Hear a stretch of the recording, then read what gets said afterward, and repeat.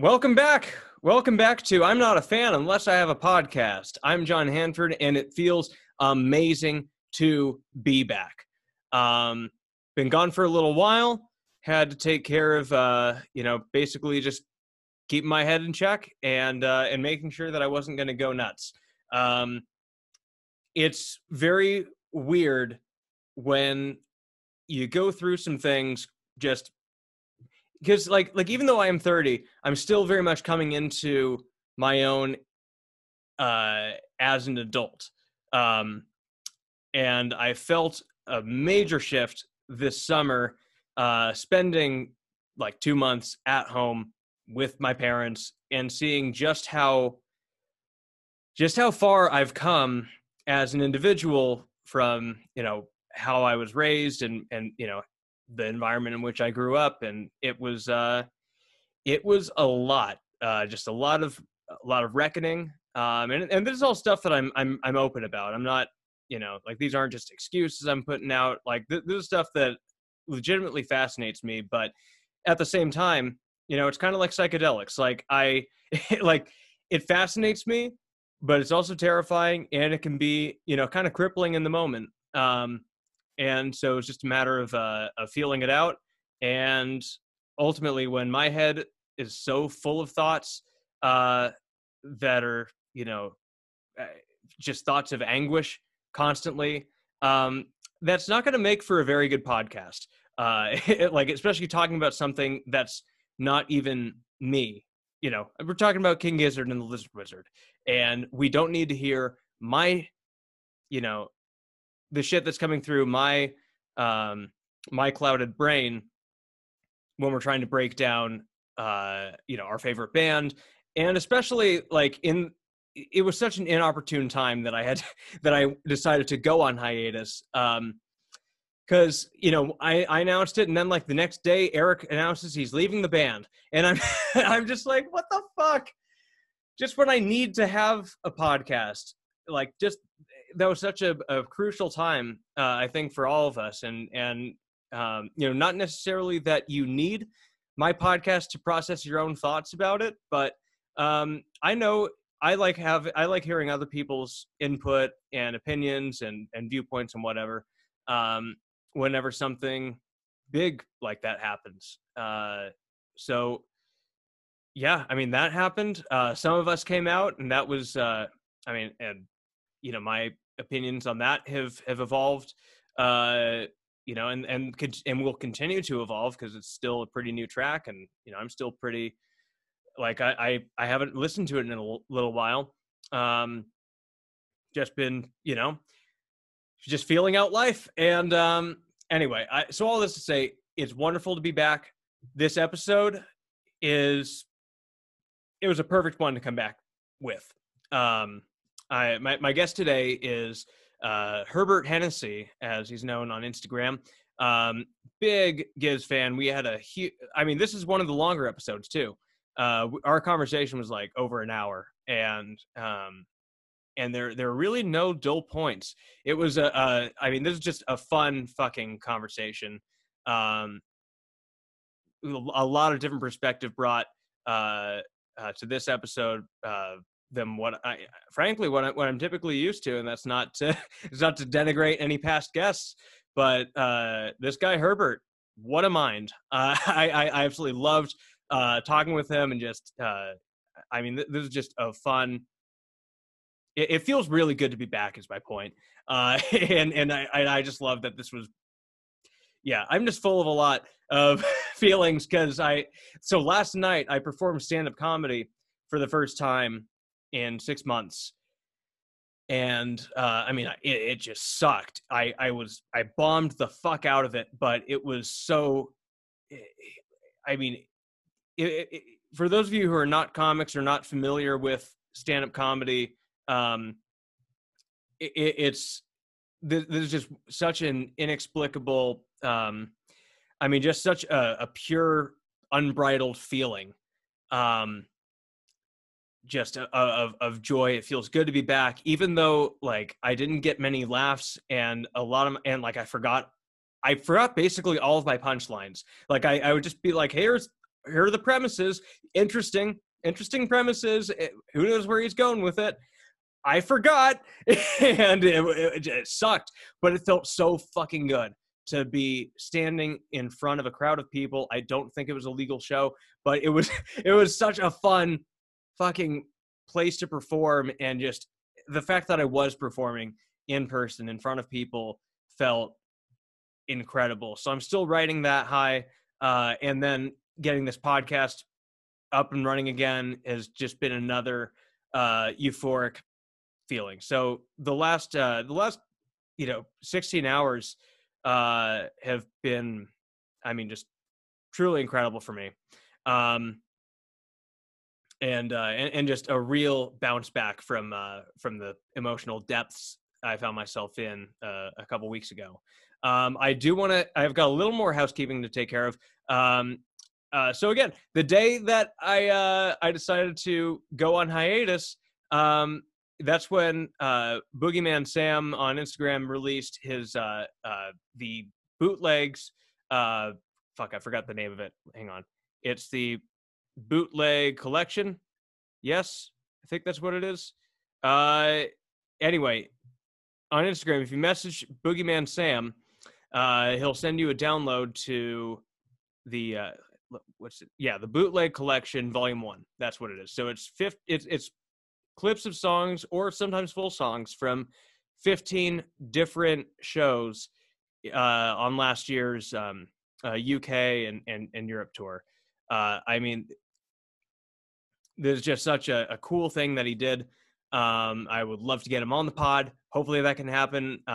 So like I messaged him and I was like, hey man, let me get the download link. And he was like, absolutely. By the way, love what you're doing. Please, keep it up. And I'm just like, fuck yeah. I'll fucking plug the shit on the podcast. It's fun how many like just fan based factions there are from King Gizzard. I don't know if I'm even using the right words. I don't, maybe I'm not all back, but I feel great. And this, it just feels really good to be back. So enough about me and my shit. We're going to get right into this episode. Herbert Hennessy is my guest. You guys are going to love it. This was a really fun conversation, and I look forward to a whole bunch more. No more hiatuses. Here's Herbert. Yeah, I went to San Diego. I've been there a few times. They've got some great concert venues. I saw Kika Gamoyo out there. Oh, cool. They've got, I mean, they're just like a couple good clubs out there. Like I saw them play, I think it was the Soda Bar. Yep. That was pretty solid. And just like overall San Diego vibes are just really solid. Like, yeah. Like I did, when I was living in New York, I had to go there on a business trip, and like with a bunch of colleagues and stuff, and we were just like, why not just move the office here? That way we're all happy. And would have been sick. But anyway, man, thanks for coming on the podcast, dude. It's really my pleasure. Yeah, I'm glad we were finally able to make this happen. It's been like because like we were originally planning to do this a few weeks ago, and then I had my whole shit go down in Seattle. It's thanks for bearing with me and for coming on. Man, I'm glad to. I'll talk about King Gizzard for a couple hours with pretty much anybody that I can, Yeah, and it seems like there's kind of few and far between. Like I had to start a podcast simply because my friends were not they're starting to like question the friendship. Like it was putting a strain on it whenever I would get into guys, they came out with another album. When your part in every conversation is, but what about King Gizzard? It can get a little bit tiresome, I guess, to some. I don't know. It's inexplicable to me, but whatever. Yeah. We got to find the pockets it gives, but that's right. So what's your backstory? How did you first get into them? Great question. So it was like the end of 2016, like December 30th, 2016. And I was introduced to King Gizzard and Nonagon Infinity the same day I was introduced to Fantano, if I'm being honest. his review of Nonagon Infinity showed up in my recommended on YouTube. Nice. And I loved it. Like the cover art immediately struck me. And of course the name was like, okay, I'll check. I got to check this out. I didn't know who Fantano was, but of course I became, you know, a fan of that channel around the same time. But man, when I listened to Nonagon Infinity, it blew me away. And I'm the kind of guy that, especially when it comes to music, I don't believe a lot of things are the truth until I see it live. Yeah. And so I listened to the record and I was like, okay, that's cool, but I got to see what they're all about live. So I checked out another YouTube performance, and it was, I'm sure it's one of the same ones that everybody else sees. It's a performance of them at some festival in France. Mm-hmm. And man, I just couldn't believe I just couldn't believe my ears. I couldn't believe my eyes, just the energy, you know, just same thing as anybody else, you know, that record just, you know, you just feel freedom when you listen to it. You know, it's funny. It took me a while to actually get into Nonagon. Interesting. Because it was so stupid. Like in retrospect, looking back, I'm just like, you're such a moron, because like the only song, like I would just always play Gamma Knife. Like that was my favorite song initially off that. And then the rest of the album, I was like, I mean, whatever. But it didn't, it didn't occur to me initially that it was an infinity loop. Cause like I just did a deep dive just on Spotify, no YouTube commentary or anything. And, you know, and then once I listened to it a while longer, then I started getting a better understanding, and I was just like, oh yeah, no, you're an idiot. It's okay. Hey man, things happen for a reason, right? Things happen all the time. Like, it's funny how I don't know if it's people's perspective. Like, I'm used to listening to albums. Like I'm an album person. So, I mean, I love streaming, whatever, but I love the album. And so if I'm listening to something, if something really catches me, I'm checking out the full album. And that was one album that I haven't stopped really listening to for probably 3 years now. Was that the first album that you heard of theirs, or was No. My first was Polygon Wonderland. Cool. Okay. And so it was like I was introduced like late 2017, a few weeks after Poly came out. Nice. And yeah, so I was just listening to that constantly, and then Flying Microtonal Banana was the second one that just like, that's the one that really got me hooked in. Just because like because it was after same thing like you. Like I listened to Polygon Wonderland and I was like, okay, but are they being weird for the sake of being weird, or what is this like actually? And so I put on the Webster Hall performance in New York. They opened it with either they opened the set with Open Water, or that was one of the first songs that they played. And I was just like, oh shit, this is fucking badass. Like you could just tell the vibe through YouTube, which is so weird. Cause like, I mean, like that shouldn't ever happen. Like you shouldn't ever, like a YouTube video should never ever bring you that much, like, I don't know, intrigue, I guess. Maybe they do. I don't know what I'm saying, but like, it's just so weird as far as like a live performance, a musical thing. The energy is just unparalleled. Like maybe not unparalleled. Like I know there's a lot of great live bands right now. There's a lot of great, rock bands, sort of beneath the surface of things. I'm sure we could talk about several great modern bands, live bands right now, but the energy that they exude in their live shows, it just transfers. Even on a video, even if you're just watching it from afar or just checking it out, there's just that energy, that lightning strike of energy is just always there. I just love it. Yeah, I mean, it totally is. And like, what's interesting, like I'm trying to think, like, what is it? Like, how can you even tell that there is energy? And first thing came to my mind is like, they're constantly looking at each other and just like, and at the same time also just kind of fucking off and doing their own thing. And it's like, they're all in to have a good time and like to include everybody watching. Like that's just such a cool dynamic to me.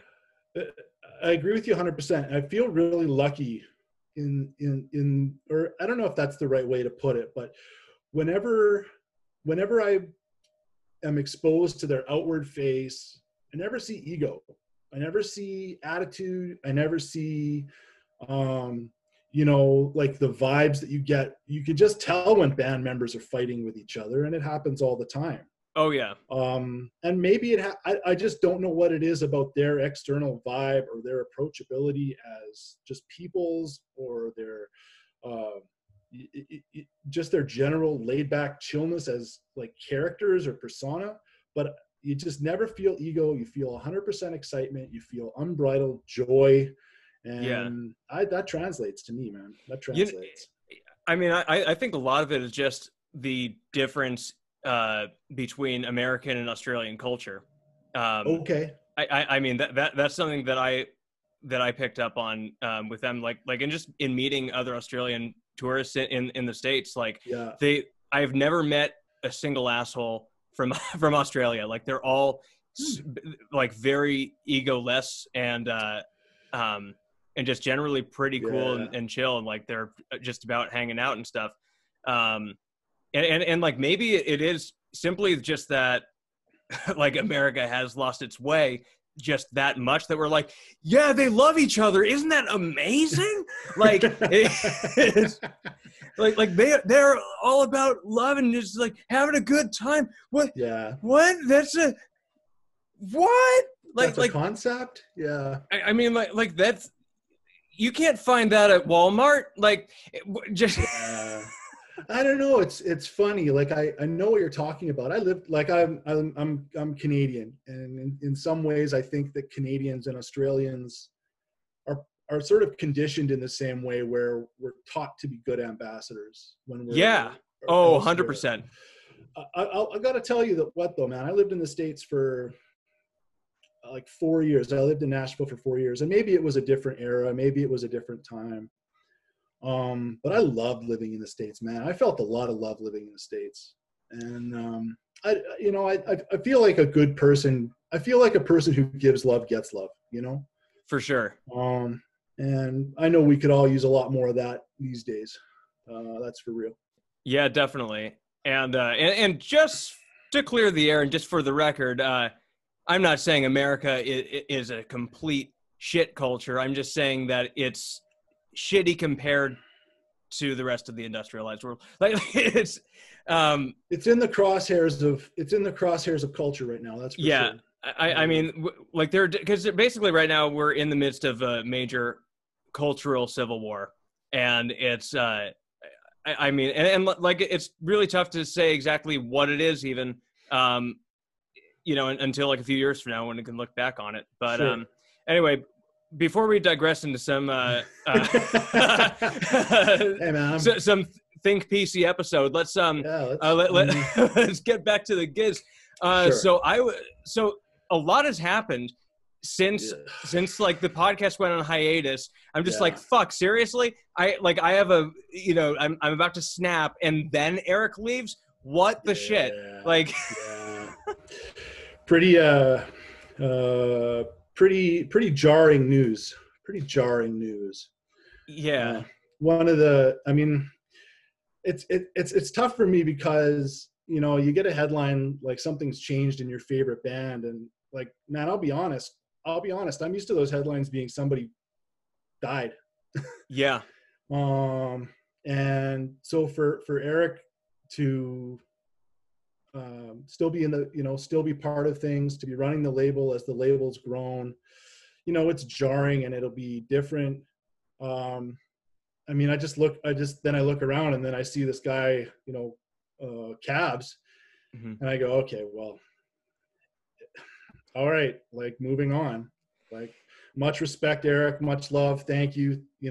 Thank you for the past. Thank you for the future. Flightless is, I mean, I'm obviously biased, but Flightless is the greatest indie label I can think of right now. Yeah. I mean, they're definitely up there. Yeah. It's one of them for sure. So I know it'll be different. It's always different when a bit of the chemistry leaves, but I look at it like that old band Bad Religion, where it's like Brett Gurewitz, he ran the label, he runs Epitaph, or that's some aspect of it now, but that's his label.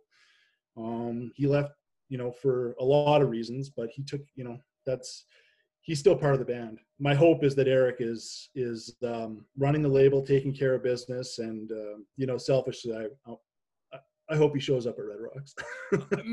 The thing is, like, I don't see how he wouldn't show up at Red Rocks. Like that is such a legendary place to play. Yeah. I mean, like I went there for the, you know, like just visiting with my family, went there in 2015, cool. Just during the day. And like, we brought my guitar so I could, you know, get my picture taken on stage, playing the rocks, since you could do that. And, that's amazing. Oh, it was so cool. And it's just like, there's no way he's not going to at least show up and sit off on the side, but come on, they're going to set up the second kit. It has to happen. Like just, you know, just one last hurrah. Like you think Eric is just like, guys, I guess I'm just done playing shows forever. Like, no way. I'm with you. I mean, obviously there's a business acumen there. There's a huge entrepreneurial spirit there. Mm-hmm. The guy's a musician. And you know, that's in the blood. So I think we'll see it again. But man, I'm just looking forward to some new music, you know. Dude, me too. I mean, like, well, so speaking of that, you know, they've released, you know, Honey, and then Some of Us. I actually haven't listened to Some of Us in a couple weeks. Okay. But you know, I just wanted to give it some time to come back to it. So what's been your take on it? Well, the vibe of the videos, those two videos really reflect 2020 to me right now. You know, just in their own different ways. I like the songs. Neither of them blew me off my chair, but that's okay. You know, I did enjoy them, and the sound of both of them makes me think that we're in for another Microtonal album, which, hey, I'll take that all day long. I'll take another Microtonal album. Thank you very much. You know, definitely. Actually, the I know what you're saying with like not being blown away by him, but like the thing is, they both grew on me immensely a few days after listening to them for the first time. Just because, like, I looked at the lyrics, and also Some of Us is a Cookie wrote the lyrics to that. And which it's too bad that he's not singing on it, but like, I absolutely love his lyricism. It's just such it's like, you know, dark but also silly. I mean, like, I truly believe he's an amazing comedy writer. I've never heard it put like that, but I'll agree with that. Yeah, he's got a great perspective. His sense of musicality is really cool. I think his voice is really cool. Yeah. I'm not sure what about the rest of it, but I think it's a great song. I think it's a great Pipe-Eye song. You know, I think it's a great Cookie song, and I think it's a great King Gizzard song. You know, like, I mean, I spent the last year listening to Infest the Rat's Nest. Like, I'm going into like physiotherapy for my neck from listening to Infest the Rat's Nest for the last year. So, you know, if it's not blowing my head off, it's okay. You know, they're good songs. They're well written. Honey's got a nice, sweet vibe to it, man. You got to appreciate that. I mean, it's a great love song. And it's just like simple. It's sort of ominous because of the music video, I guess. But it's also got a very sort of Fishing for Fishies type of feel to it. So it'll fit in. It definitely fits. I'm looking forward to waking up tomorrow and hearing some new music. Hopefully there's a album announcement with it. Yeah, that's right. They posted that thing 31 hours last night. Yeah.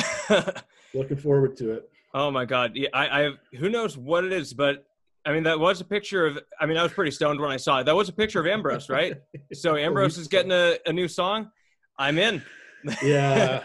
I just, you know, I can't help but just every time I look at Ambrose, you know, I just can't help but smile. You know, he's just got that personality, that persona is just so infectious, you know, just, you'd like to hang out with each of those guys for separate reasons, but he just seems like such a clown isn't the right word, but you know, he's such a joker. He's got such a sense of humor. I mean, he and Joey play off each other in that regard so Yeah, well. yeah. Like they're very different from each other, but at the same time, it's like it. I mean, like we know they play in King Gizzard. Like they're Yeah. fucking they mesh. They're all so Yeah. diverse, and it just comes together. And yeah, it's beautiful.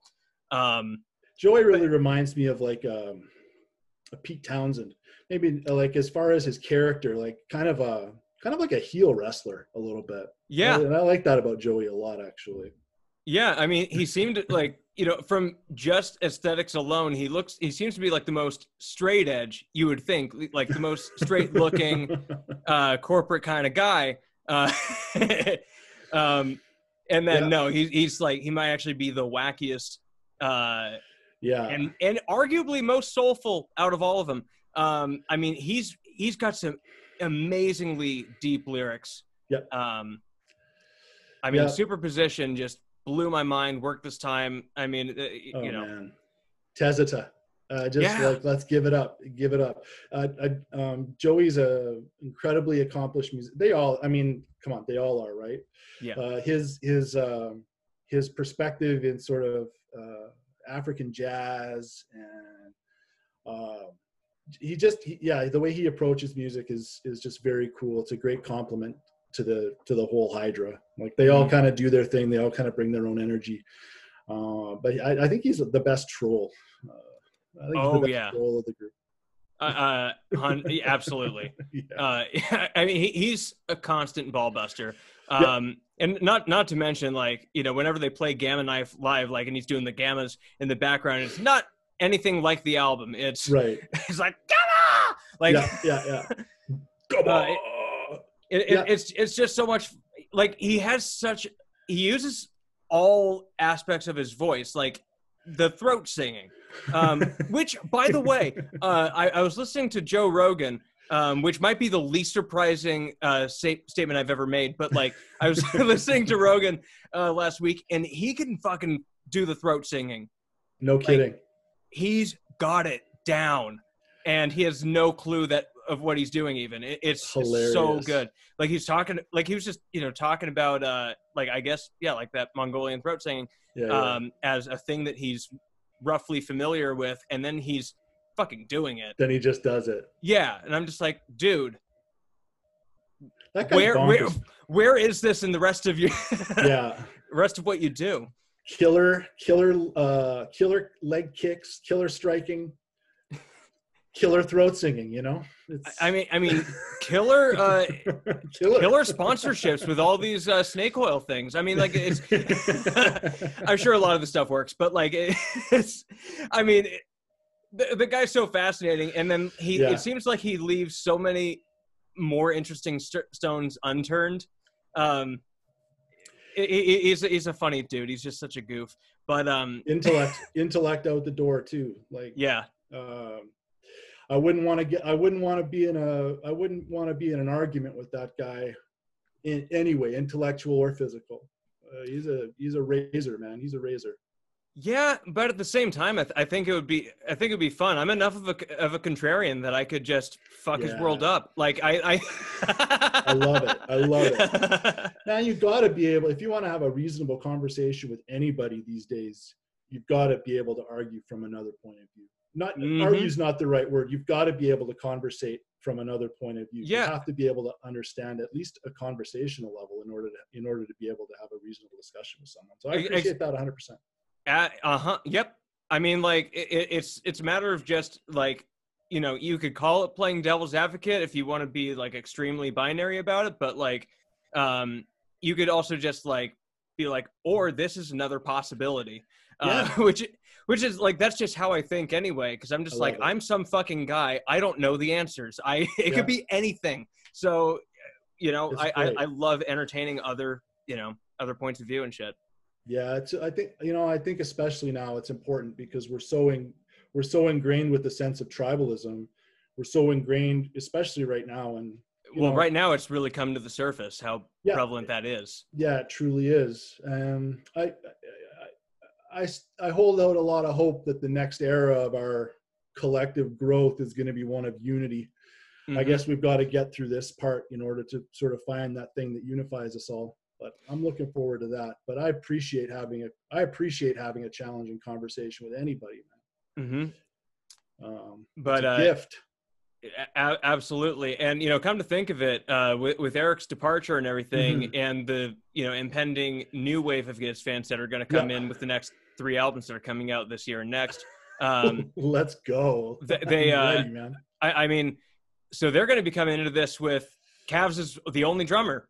And then there's going to be all of us, and the people before me and before you even. We're just like, we were there in the beginning.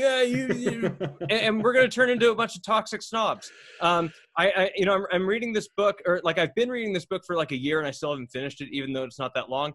But it's called Everything I Know About Business That I Learned from the Grateful Dead. Oh, cool. Okay. It's a really awesome book. And one of the things that I was just reading from it was about like how I guess it was in 1987 when Touch of Grey came out.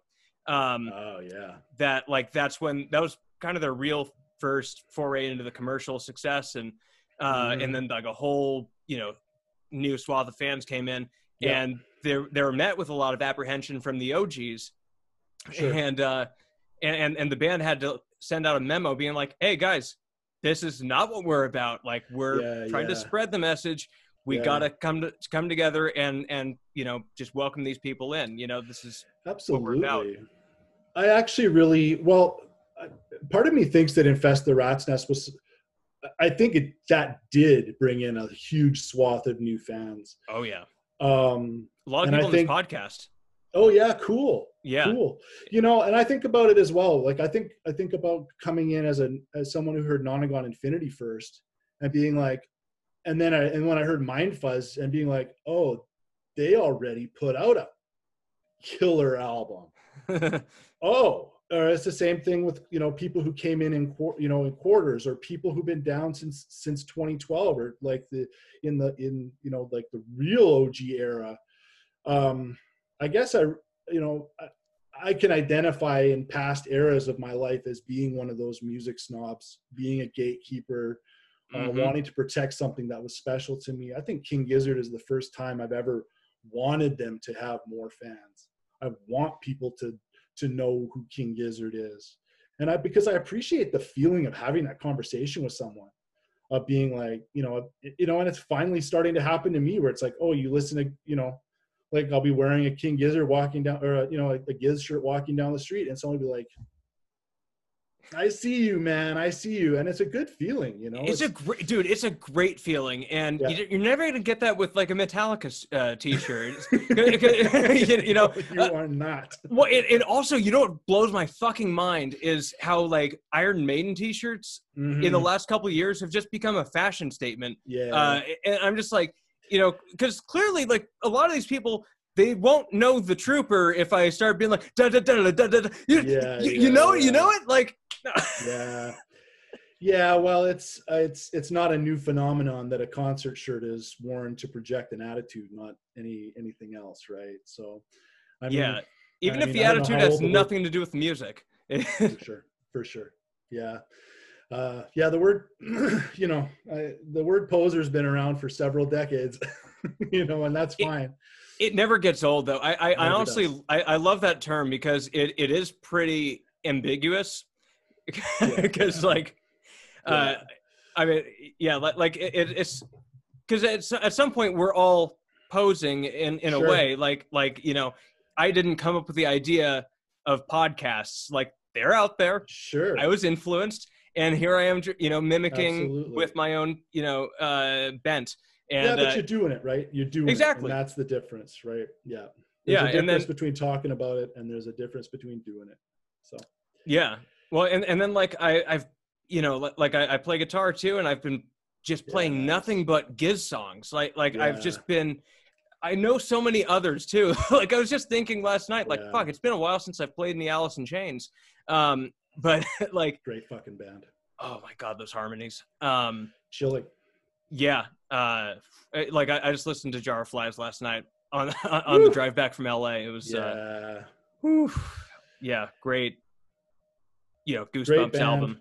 Yeah. Cantrell the whole band, but Cantrell as a guitar player, as a singer, Now, my little brother is into Alice in Chains, and I'm not really familiar with a lot of their newer body of work. But my younger brother, who's kind of is a big Alice in Chains fan, just swears by the new stuff. He just says the new stuff is incredible, and I've heard a little bit of it, and I do agree with it. It's cool. I don't have the same emotional attachment to it as I would other albums, but hey, I'm glad to see him continuing on. It's like Sepultura. Like Sepultura isn't really Sepultura to me anymore, but just because of my connection to the Cavalieras, to that era. But hey, don't want to begrudge anybody their chance to earn a living and to kick ass doing it. So good on them. Yeah, exactly. And like, it's not like the old music's going anywhere. Like you could still play it. Correct. Just, let the guys have fun in their 50s. Like it's, totally. Yeah. Like, I mean, so like I sort of had the same phase. Cause like like obviously I much prefer Lane Staley era, Alice in Chains, but like, sure. William Duvall is a good singer. Yeah. He brings something new. And even though it's pretty obvious that Jerry Cantrell has basically taken over the creative control of the band, it's still something that's good and it's different. It's way heavier than the old stuff. But why not rock harder the older you get? Totally. And good on you for paying respect to the new singer. I didn't know his name. Oh, Real being real. I didn't know his name. So. Oh yeah. I mean, it was. Because like they used to be, my favorite band at one point, and I saw an interview with William Duvall, and I was just like, oh wait, no, this guy's like totally egoless. That's probably why they chose him, because like here's a guy who's not even going to try to replicate Lane Staley's voice simply because he knows it's not him, and nor should he try if it's not him. Like it's. Yeah, some mountains should be left unclimbed. Yep. Particularly that, like someone like Lane Staley. Yeah, if you're in the position of having to fill those shoes, I just think he's doing well by himself and by everybody else by wearing his own shoes and cutting in his own leather. I mean, talking about different iterations of being a poser. I mean, this. We've all been there, man. Myself included. I watched a great video review by video game personality named Tim Rogers about Doom. He just released it. This guy is, I really like his style, but he talked about being a Doom poser for 20 years. Oh, shit. Yeah. And like, what does that even mean? I'm not a gamer at all. I don't know what it means either. I've never played Doom. So I just like watching his video game reviews. He's got a very conversational style. He's quite dry, quite funny. That's cool. Yeah. So I won't even front. I've never even played Doom, right? Yeah. But I guess just talking about like having enough working conversational knowledge of something to hold a conversation, but having no fucking idea really what, like let's not go to the second layer because I'm not ready to talk about that. I think that's what he was referring to, but we've all been there, myself included. Absolutely. Yeah, for sure. So back to Giz. Yeah. I mean, I'm just trying to think of what else has gone on, so I mean, like obviously with the like they just re-released a whole bunch of posters from the last year's tour. What's your stance on posters? Well, as a Polygon Wonderland collector, someone who's gone through insane depths to amass a Polygon Wonderland collection with full knowledge that most of those records have no resale value, like they flooded the market with polys, and I bit like a trout, man, on a whole bunch of them. I can appreciate the value. I think that I think the posters are more valuable from a collector's perspective because of the rarity. Even with the represses, I just think that the rarity of them, they're handmade. Jason Galea obviously is a genius.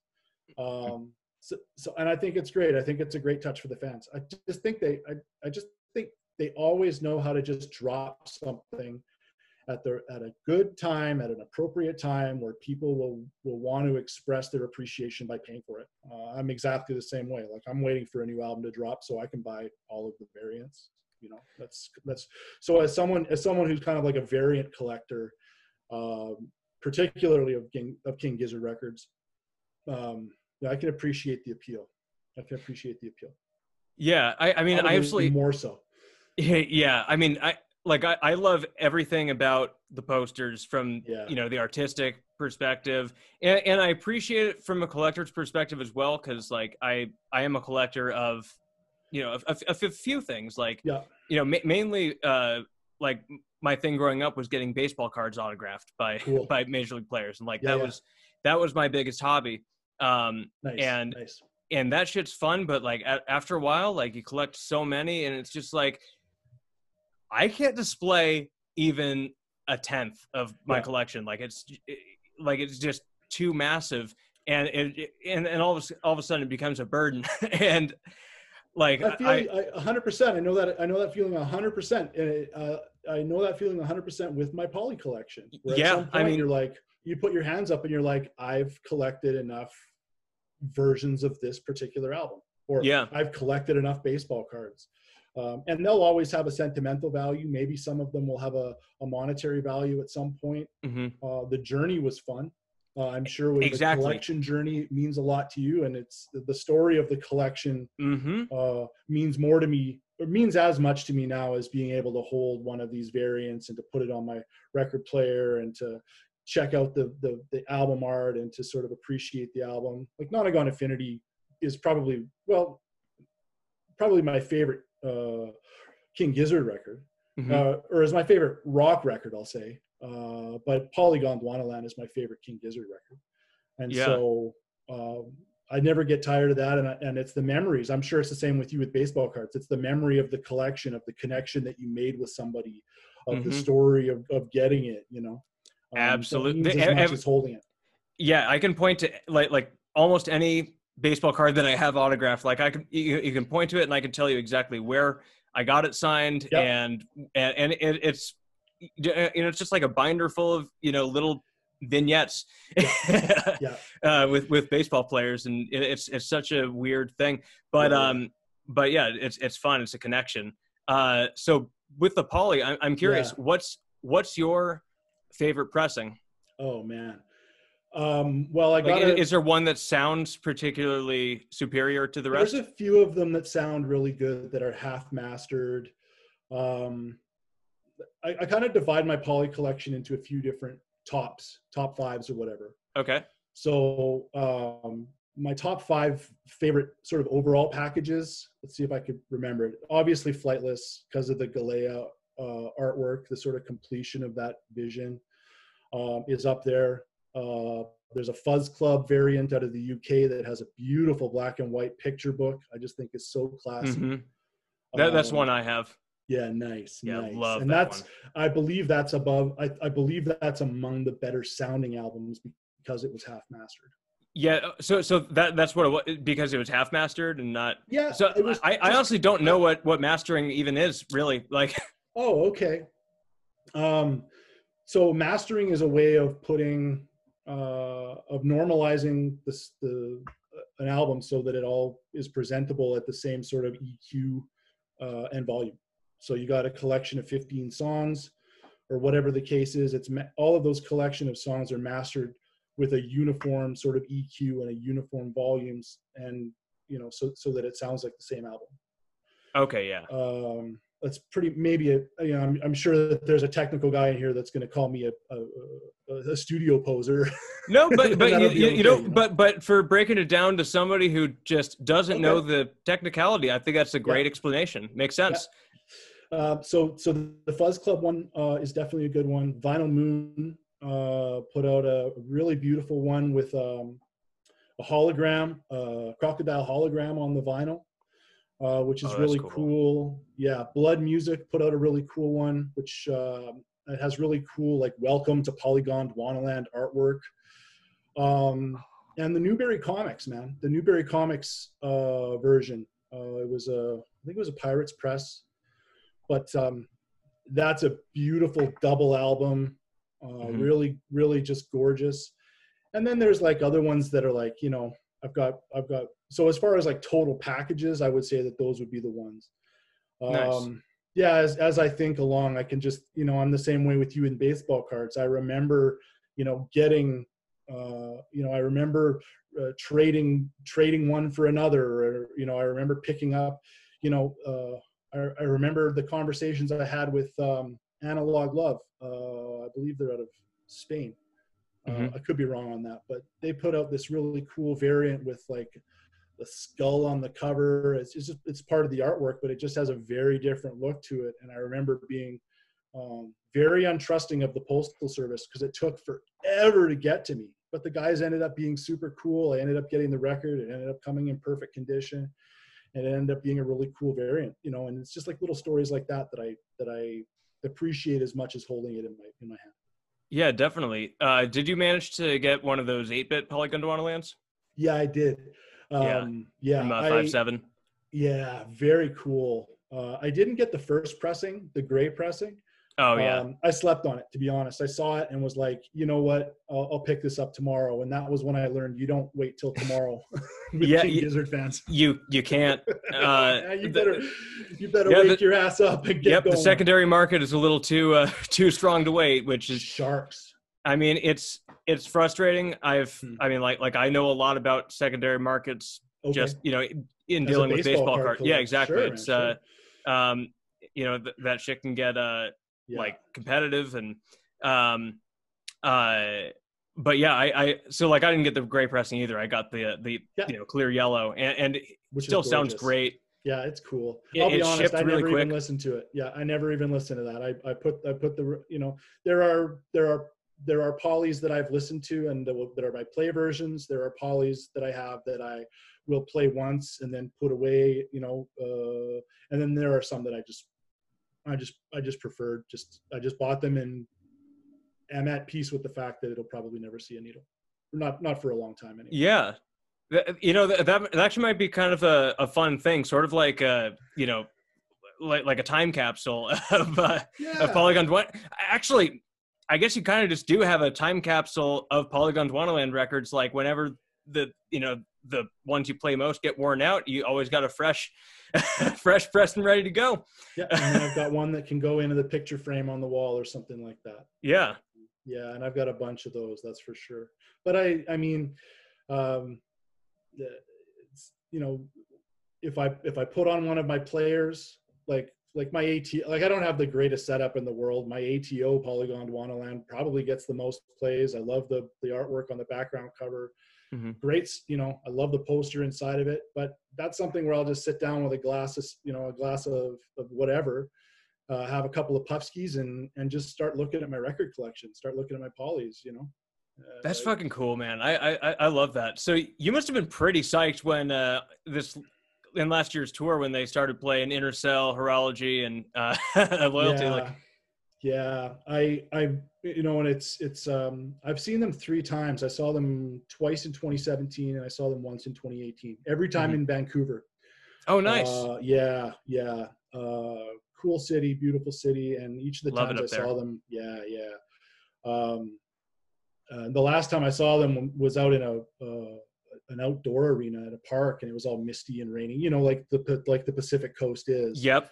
And what a, you know, an Emil and the Sniffers opened up. It was bonkers. It was such a great show. But oh God, I love them. Yeah, that tour was great. They're so cool. But I forget why. The reason obviously wasn't good enough, but I decided to pass up on 2019 going to see them, and didn't really think much about it until everything started going down with this pandemic and whatnot, and, you know, shows basically going off the radar, cinema going off the radar. Yeah. But when I listened to Chunky Shrapnel, and well, especially watched the movie for the first time, that's one of my favorite parts of that whole experience, of the whole Chunky Shrapnel experience, is listening to the Inner Cell trilogy or suite or whatever you want to call it. Yeah. Did you watch the film? Yeah. Oh yeah. Oh, I binged it. Right in. Yeah. I watched it 4 times. in the time that it was available Mm-hmm. the first go around, and then I just like when they re-released it the next week, and I was like, I've seen it 4 times, but Yep. uh, Yeah, I was the same way. I had that 24 hours and I made the absolute most of it. hmm Loved it. Loved the movie. Thought it was super cool. Thought it was a really well done tour movie because they didn't say an awful lot. no, Um, it was very much like a fly on the wall, yeah, and I mean just that opening scene where they're getting Evil Star's playing on stage and you see them just backstage. yeah, They're fucking nervous and like they're getting loose, and it's just yeah, like, yeah, oh fuck, we're in the band, like this is what it's like. And yeah, oh my god, like yeah, I was basically going into like an out of body experience, just like I would if I were to take the stage in front of yeah, tens of thousands of people.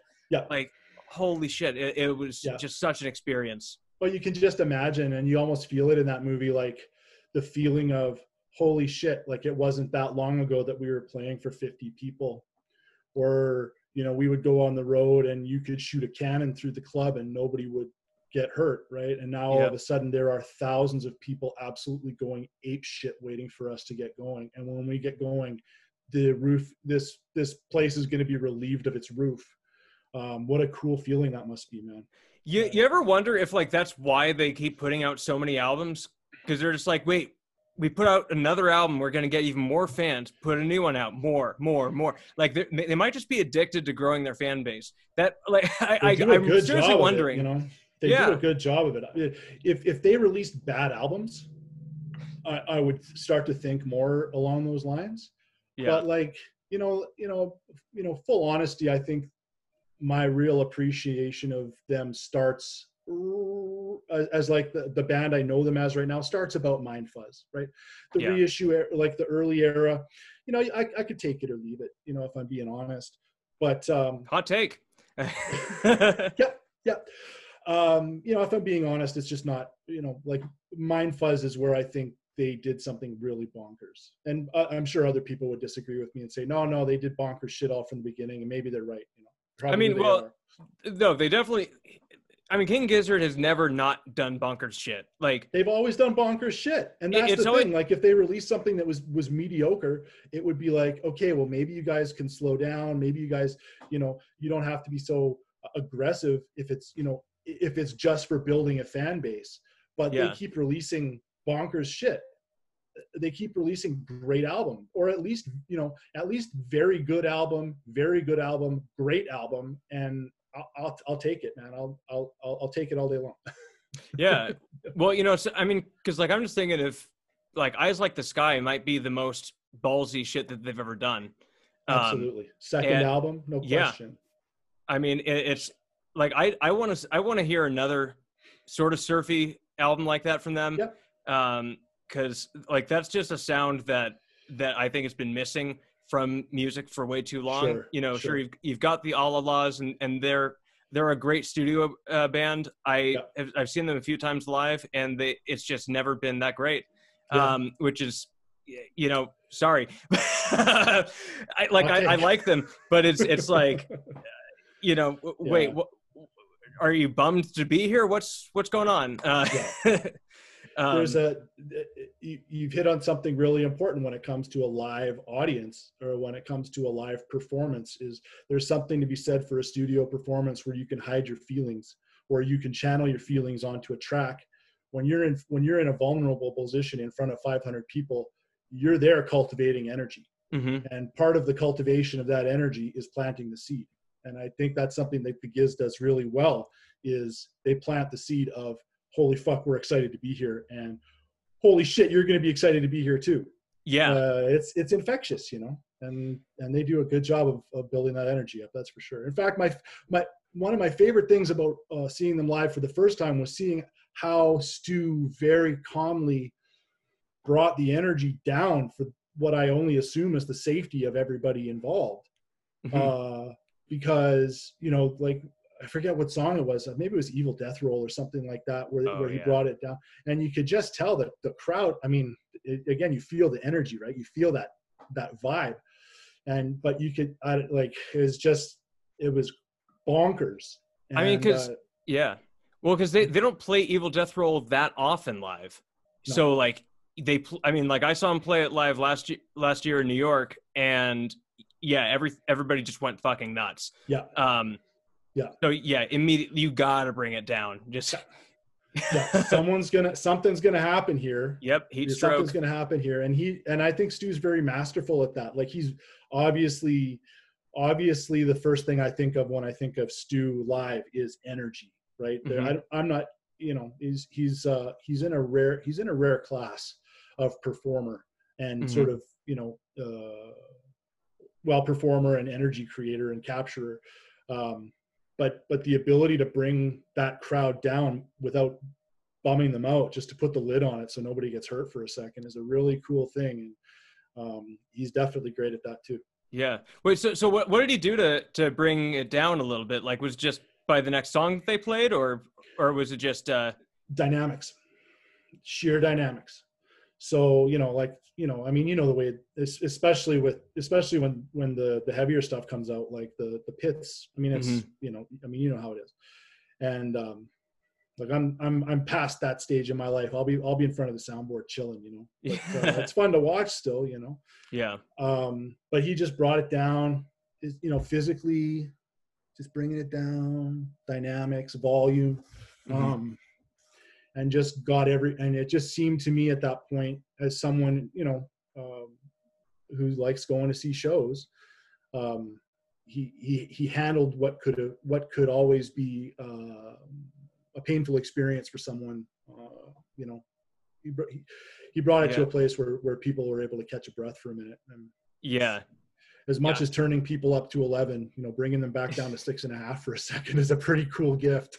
Oh, totally. I mean, and especially like when they go from like playing something really heavy and then Yeah. going into something like, Let Me Mend the Past or Work This Time, Yeah. just or the Wheel.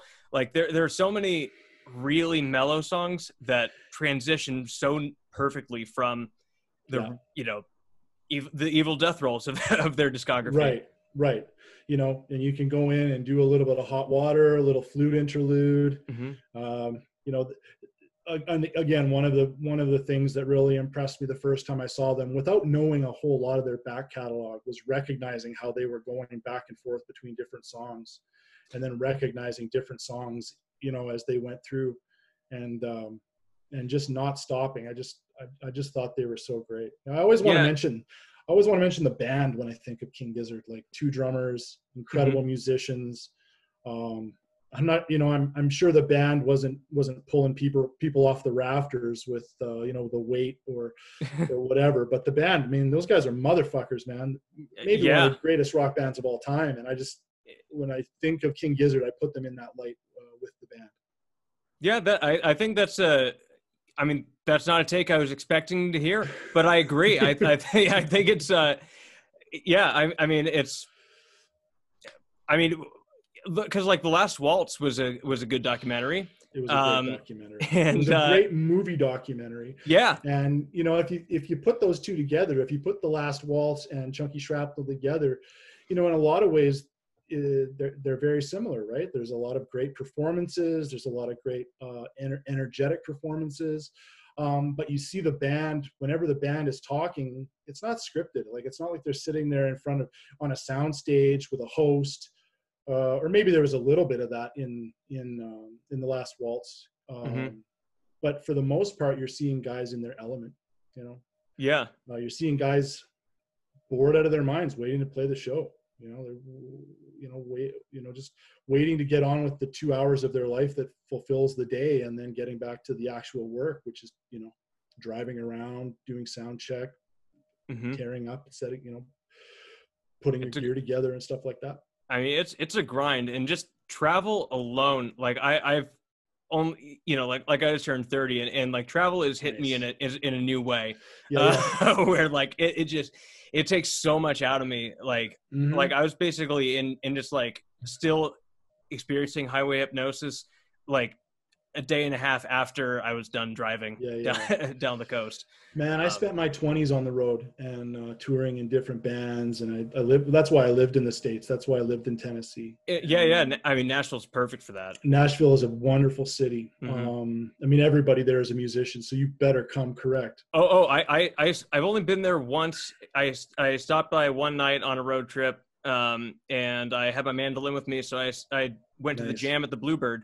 It was just like I was just like, that's a classic Nashville story. Yeah. That's I was there for like maybe 12 hours, and I had the experience. It was yeah. But you mentioned it, like that endless highway, the highway hypnosis, or you know, like it hits you differently when you're and you've reached that particular milestone, which I can definitely identify with. But like, you're in your 20s on the road, and it's like you're in a new town every day, and it's like, you drive into town like an outlaw, right? Like, like, give us your fucking money, and then we're going, and we're off to the next town. And then, you develop that camaraderie with guys. You develop that brotherhood with people that you're on the road with.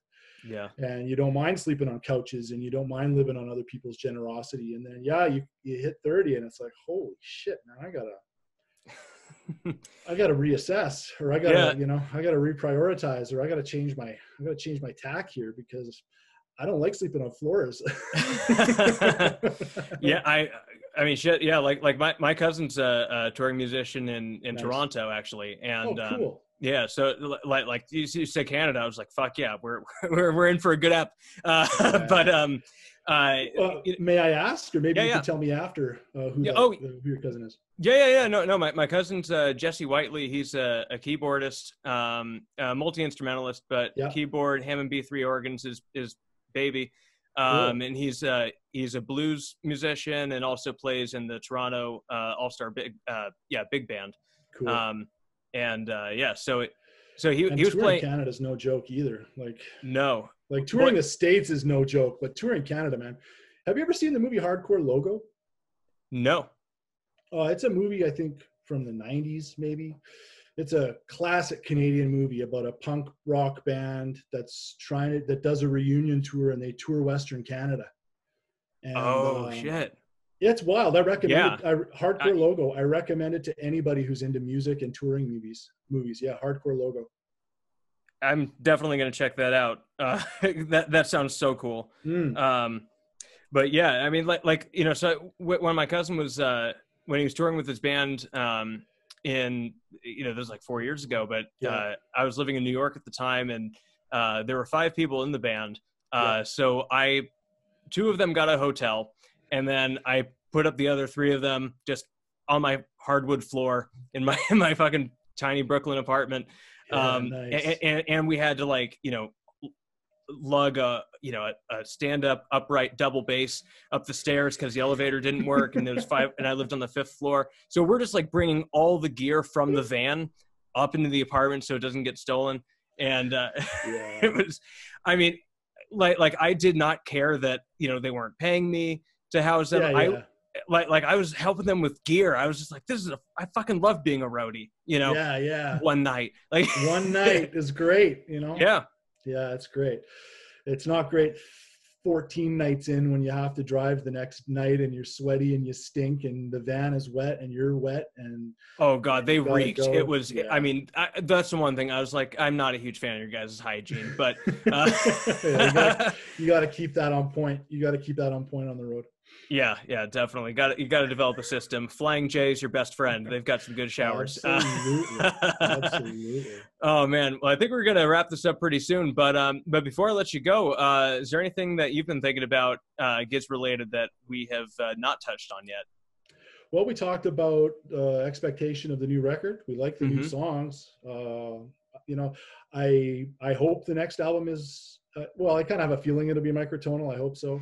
And even it might even be a mix, it might be, because they did that on Sketches. There were a couple songs with microtonals, and absolutely Gumboot Soup. I think has 1 or 2. They got at least 2. Yeah.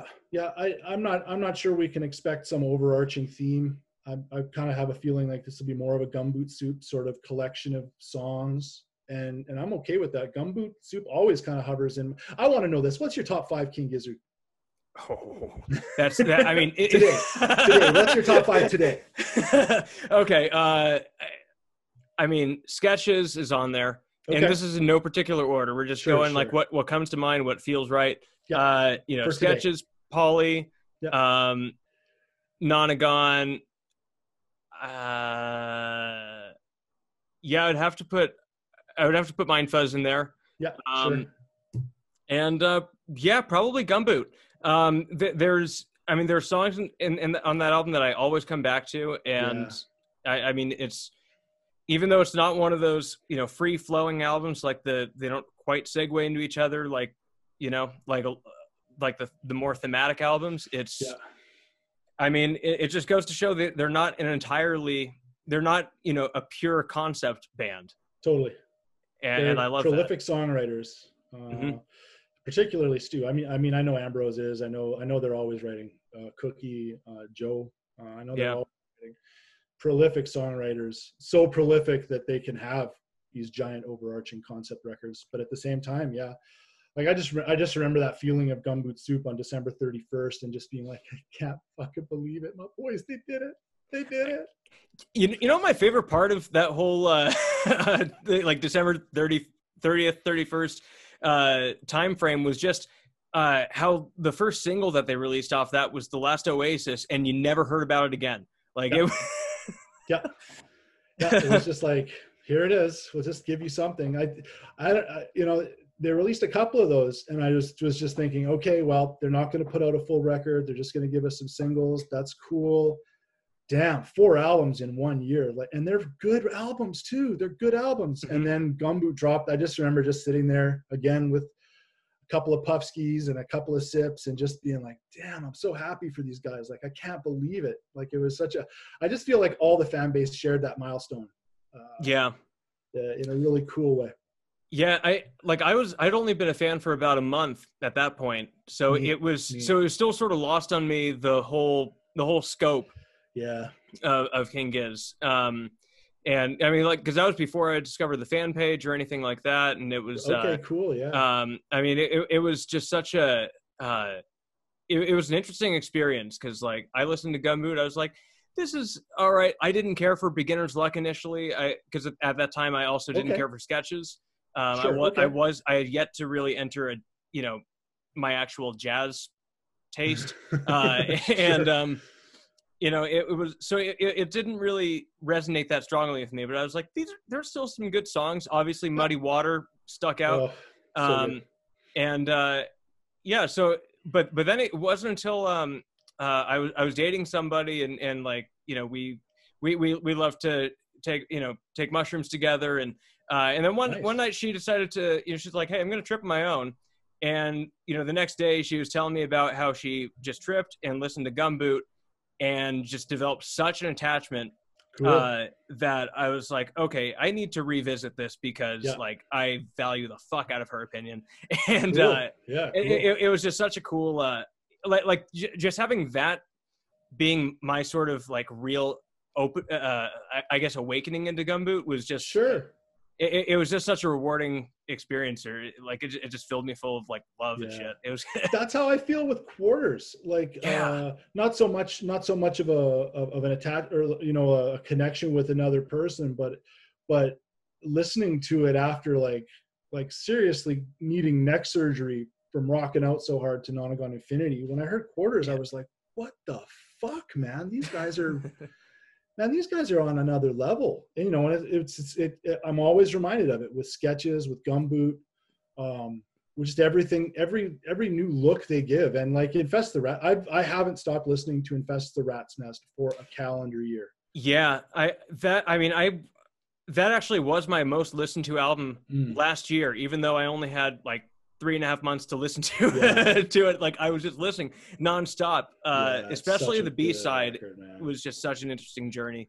Oh man, side A is so cool. Like it tells such a cool story, but like you put on side, like I literally feel like I'm crashing to Venus on a spaceship when I'm listening to side B of that record. Like, it's so good. someone on Instagram said that just on one of her stories that Venusian 2 to the Last Minute of Hell is like the best drug around. And I can't help but agree, man. Like that's kind of where I start the record is Venusian 2. I think that's my favorite song from that record, but that whole record just kills me.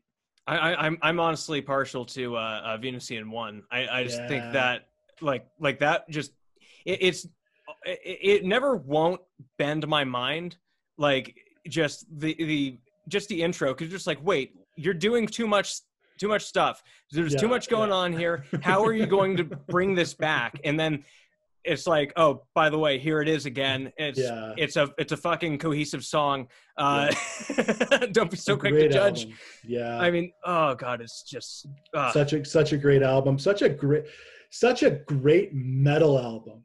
Like and just like the delay effect on a metal album, that's something I'd never heard before, and I was just like, this is so needed. Like whereas all like the Shadows Fall of the World and Mudvayne, like they're doing all the pinch harmonics and shit. They're just like, fuck that, we're just gonna go like totally with the delay. It's like they really bridged it. Yeah, I hear you 100%. Like I really feel with that album, they really bridged a very important.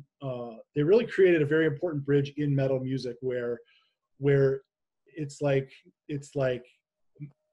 very much a thrash album, very much a thrash album, and very much a honest, well-performed, intense, high-energy thrash record. But it has the simplicity of a punk record, but a good punk record. And like whenever I hear that delay, I always think of East Bay Ray from the Dead Kennedys. And it's funny when I listen to a lot of King Gizzard music, and I hear a little bit of Dead Kennedys in that delay. Whenever I listen to the Murder of the Universe, I hear, I don't know if you've ever heard of No Means No, but they're like a legendary Canadian punk band. No, I haven't. I'm going to checking them out. Highly technical Canadian punk band. Probably, I mean, if you want to talk about Canadian punk bands, or at least like Western Canadian, there's SNFU. Of course, they moved to California, but they're an Edmonton band. No Means No, The Smalls, they're more of a metal band, but I mean, King Gizzard, they put out one hell of a punk rock thrash record, and a really, really honest one too. Like there's nothing fake about that record. It's as real as they come, despite the genre hopping and all that stuff. Like it's serious business. Yeah, dude, I love how we just went on a whole 10-minute, 15-minute tangent on metal, like to wrap this thing up. Thank you. This has been such a fun episode. Thanks for John, being I had so much fun, dude. Thanks for being my first guest back. I feel like the future's bright for King Giz and the pod. I'm psyched to be back and to have you as my first guest. This is fun. Man, thanks so much for having me. I had so much fun chatting with you, man. Even if it's not on the podcast, I hope we do it again. Fuck yeah, man. Stay in touch. Nice.